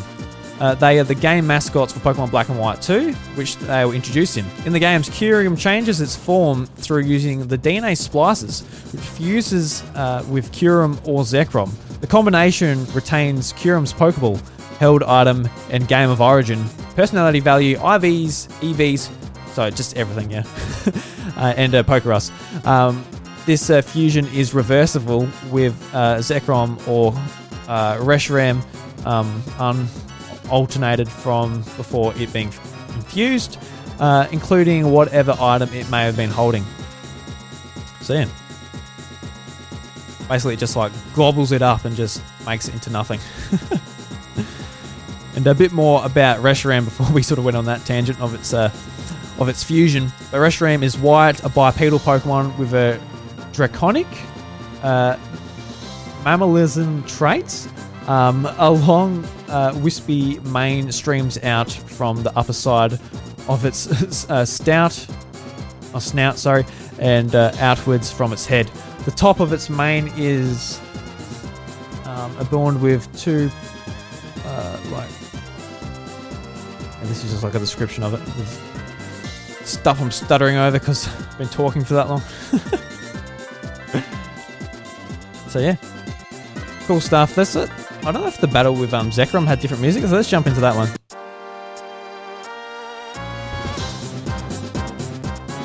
So it sounds the exact same. So Zekrom is an electric dragon Pokemon that was the mascot of Pokemon White version. And I remember a lot of people at the time like, why is the black Pokemon the mascot of the white version? Well, I always said just like, the white Pokemon isn't going to stand out on a white background, silly. So they had to make it the opposite colours. That's just how art works. That's just what I used to think anyway. Whether that's the actual reason, I don't know. But yeah. Alright, so then we get into a battle with N. This is a decisive battle.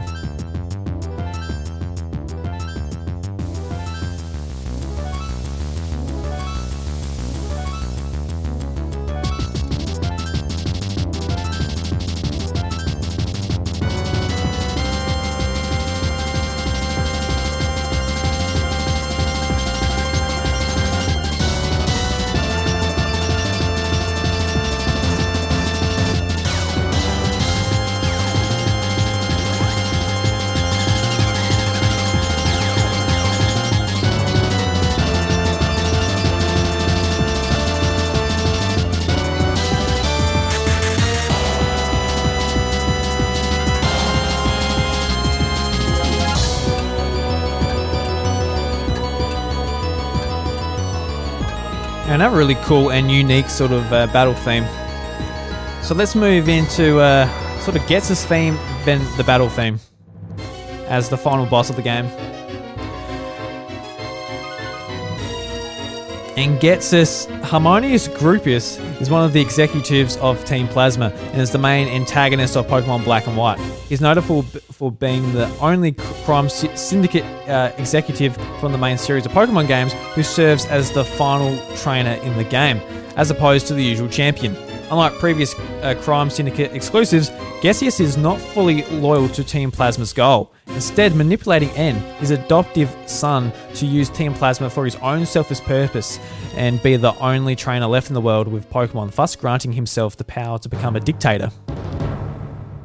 Here we go. We got to stop this dictatorship from happening in the Pokemon world, because he's a piece of shit. Got to be honest with you, everyone. He is not a nice man.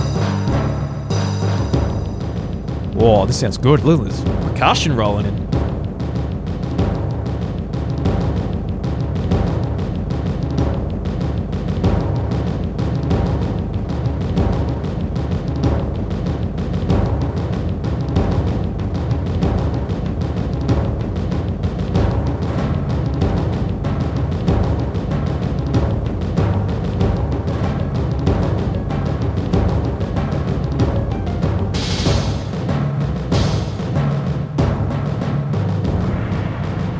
So for this battle, it's actually pretty hard. So he uses full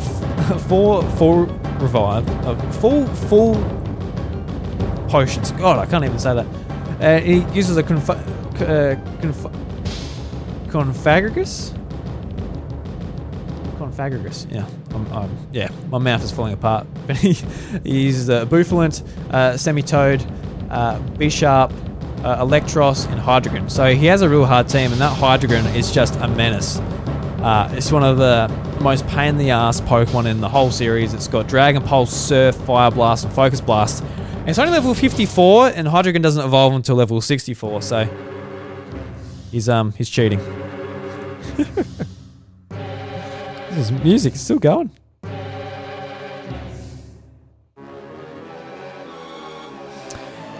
Alright, so then we beat Ghetsis, and there's no more dictatorship, and we've won. Congratulations, everyone. We've won the game. We've stopped Team Plasma from doing their bullshit until the sequel comes along, and we're all good. But there's actually still a lot to do in the Unova region. It has a pretty cool post-game to do. There's plenty to do. There's legendary Pokemon to catch. There's a battle subway. There's a fair bit to do. And in the sequels as well, there's plenty to do as well. So we'll just touch on a couple of things, including the actual last champion battle, which we haven't done yet, because Ghetsis came and ruined it all. So let's talk about the legendary Pokemon. So this is a legendary Pokemon battle.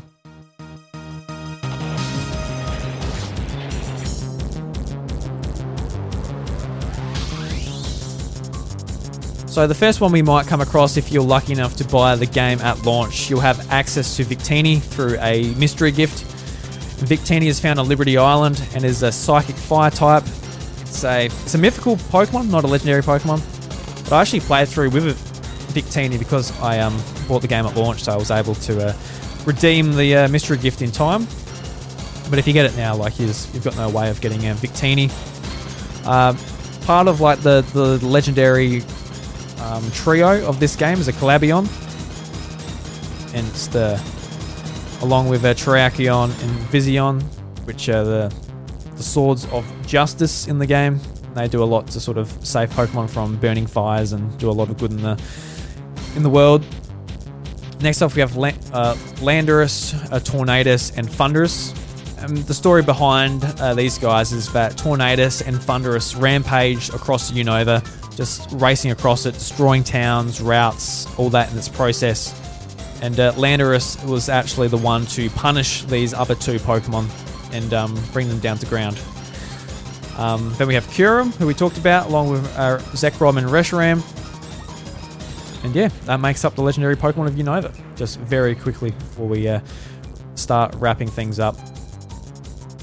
So let's see if we can find the outer battle music here.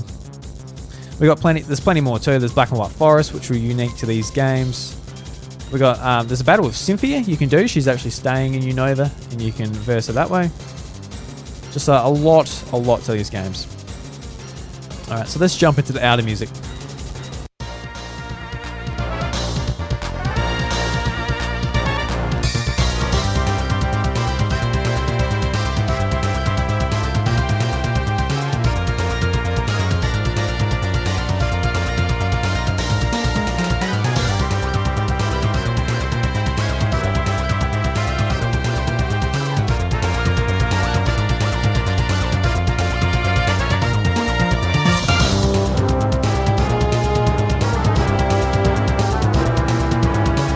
So when you go back and verse him, he actually has a really strong team. His most powerful Pokemon being level 77 Volcarona. And so his team consists of Bouffalant, Druddigon, Vanilluxe, Scavalier, Volcarona, and Scaligore. So he's got a fair few bug Pokemon on there. Half his Pokemon being bug types, which is actually pretty cool. So yeah, like I said, one of the more forgettable champions of the series, but still pretty cool rival nevertheless. So now we've beaten the Pokemon League properly this time. Hasn't been infiltrated by a bunch of jerks. We're actually able to defeat the champion and enter the Hall of Fame.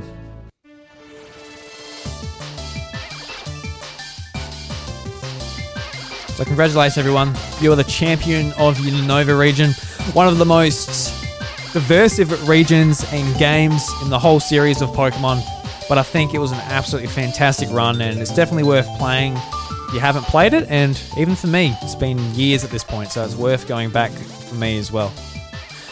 Just to wrap up another few sort of thoughts from some of our listeners on Twitter, as well as my co-host, who also left his opinions, which is awesome. So, to start off things, we got one from AfroEvan11 on Twitter. Actually, no, he's replying to Bryce, so we'll bring that up after we say Bryce's. So, Bryce says, while Gen 5 started a bit slow and released with poor reception from fans, I knew in my own heart it was better than what people say it was. It was absolutely oozed in style from the minute I hit new game and got going. There's so much to say that Twitter comments aren't really enough. And I agree with that. And that's why I just did an hour and 45-minute podcast by myself. A few hours in, I was already in love with most of the designs, characters, and core experience it provided. The Unova region is absolutely gorgeous and has been my favorite design since Johto by far. It was accompanied by one of my favorite soundtracks too. Yeah, fantastic soundtracks, my man. It fell flat in some areas, but the story was something so unique that even the first games. So I don't think they will ever be able to top it in terms of writing. Even if they brought out the greatest 3D game in the franchise that covered most of the first game's flaws. Speaking of Black and White 2, it's such a perfect follow-up game that I wish the Pokemon series did more things like it more. Obviously, Gen 2 was the original true sequel, but Gen 5 and 2 does it perfectly. Black and White was already theme heavy, but Generation 5-2 introduces some more seriously amazing story beats. Not only is the story now more respecting, loving, and preserving Pokemon as a whole, but it's also now about different ideals, broken friendships, and the challenges that come with choosing your path over your comrades. As a result, the Plasma Arc is the best written villain story in all of Pokemon, starting with the unified minds only to be split into two depending on whom they respected most, En or Ghetsis. So much good dialogue comes out of this as a result. That is a chef's kiss. Lastly, the region changes they made in Black and White to mix it up gave the Unova region such a huge breath of fresh air. They're never really mixed up. A region over the series history is, and it's another thing I wish they did more. In remakes, especially. It makes the whole thing feel fresh. Anyway, that's far too much commentary for me. I love Gen 5. Everything about it is truly unique in the best way. I just wish people realised it a lot sooner because it does so much right and very little wrong. I love you, Generation 5. So, Bryce, thank you very much for taking the time to write all that. And I knew you were a super fan of these games, and they're just absolutely fantastic. And what you said about sort of the progression of Team Plasma and getting split depending on who they respect more, Ghetsis or En. Kind of a similar situation to Team Rocket disbanding in Generation 2, but this one's sort of, split ideals and they're clashing together along with the player character. And there's just a lot of great story in the Unova region, just absolutely fantastic. All right, so now let's jump into what... hold on, where am I here? I've lost my tweets. Let's jump into what Afro... Let me just get back up here. I'm sorry, everyone. What Afro Evan 11 said. So, wow, Revan. What Revan said. I started keen, yet ended a tad flat on Black and White. But with Black and White 2, I was hooked. Still have complete living decks in White 2. Love the achievement badges. The only game of the series in history to do it.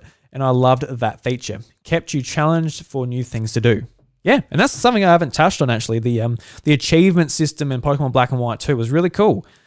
Through different things, you achieved medals, and those medals would be able to be tallied on your trainer card, I believe. And I never jumped into it and tried to get all the medals or anything, but still to this day, I wish the Switch or a Nintendo system had a proper trophy or achievement system, because I would just 100% every Pokemon game. I'd love that so much. And Black and White 2 was the closest thing we ever had to that level of achievements. So definitely agree with you there, man. That's an absolutely fantastic thing to bring up. And our good friend Metadox, who you can find in the House of Mario Discord, and an episode coming up very soon on the House of Mario Encore all about Pokemon. These were his first games, so I was keen to hear what he said. So he says, "Oh boy, where do I start? Bearing Ghetsis with my M-Ball was a real challenge because I didn't know what a team was. But also in Black and White 2, I found a shiny Boldore when I was told to go and play outside. To which I took my DS outside and played outside, haha." So just a fun little memory, just go outside. I was like, okay, I will. I'll go and sit outside and play my goddamn DS. Because why not? All right, so let's wrap this up with a bit of a Pokemon quiz. And... I'm just going to pause the music. Oh, sorry, a bit of a Pokemon quiz. Can we guess the cries of the Generation 5 Pokemon? And not that confident this time. Got to be honest. Not that confident. So let's start it. We've got 10 questions. Let's jump into it. So I'll read them out as we go along so you guys can have a good shot at guessing the correct answer as well. So let me know on Twitter, the House of Mario Discord, or the YouTube comments what you guys got. If you beat me, or if I beat you. Sorry about that. I'm sorry. I'm just a Pokemon master as I rub my collar.